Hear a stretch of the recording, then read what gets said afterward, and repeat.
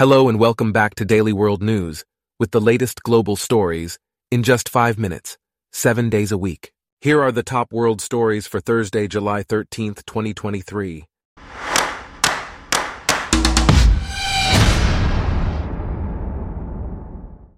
Today's episode is brought to you by Blogcast, your personalized audio feed, available on iPhone and Android. An explosion near Lebanon's border with Israel injured 3 members of the militant group Hezbollah. The Israeli army reported that suspects attempted to sabotage a security fence, prompting soldiers to intervene.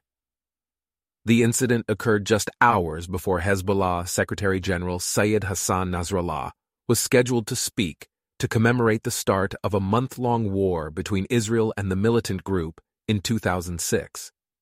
Israel considers Hezbollah its most serious immediate threat, estimating that the group has around 150,000 rockets and missiles aimed at Israel.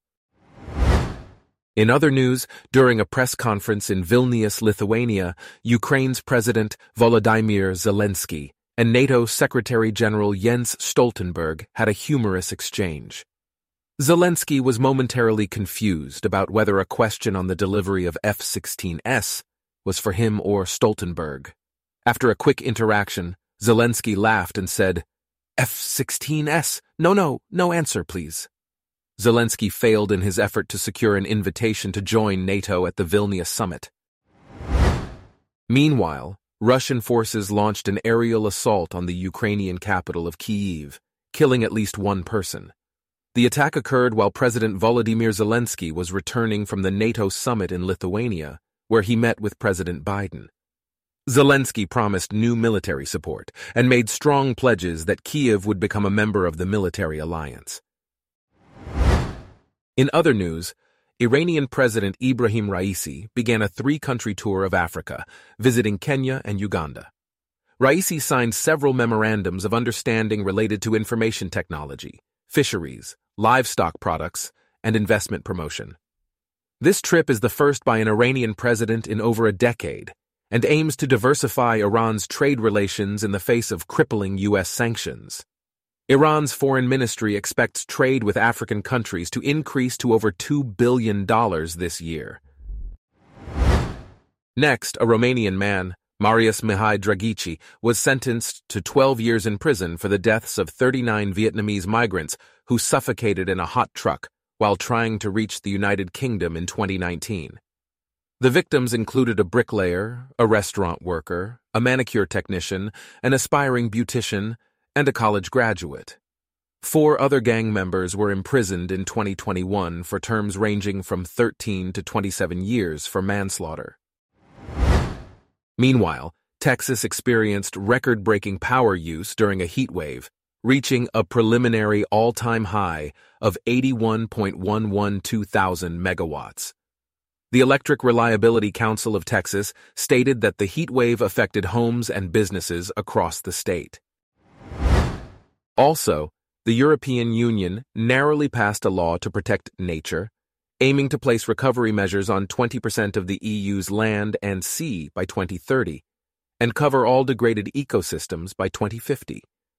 Opponents of the law argued that it would hurt food security and punish producers reeling from the pandemic and energy crisis. However, scientists have rejected these claims, citing studies showing that restoring nature would improve food security, help fisheries, create jobs, and save money. In other news, Mildred Garcia, a Puerto Rican and recognized higher education leader, has been selected as the 11th chancellor of the California State University system. Garcia has a track record of improving graduation rates and increasing philanthropic gift commitments. She will succeed interim Chancellor Jolene Kester. Meanwhile, Prime Minister Kyriakos Mitsotakis of Greece and Turkish President Recep Tayyip Erdogan held a meeting at a NATO summit and agreed to continue high-level contacts.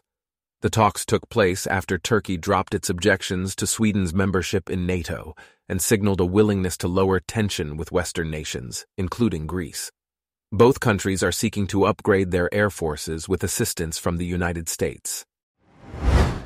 Lastly, Michelangelo Pistoletto's sculpture, Venus of the Rags, was destroyed in a suspected arson attack in Naples, Italy.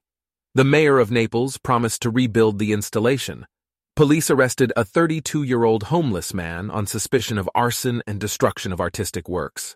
Pistoletto's works, including the Venus of the Rags, have been displayed worldwide. Our top world stories for today are brought to you by Blogcast, your personalized audio feed. Download the free Blogcast app on your iPhone or Android today. If you enjoyed this, please consider listening to our other podcasts: Daily Business News, Daily Tech News, Daily Science News, and Daily Lifestyle News. Thanks for listening. Blogcast.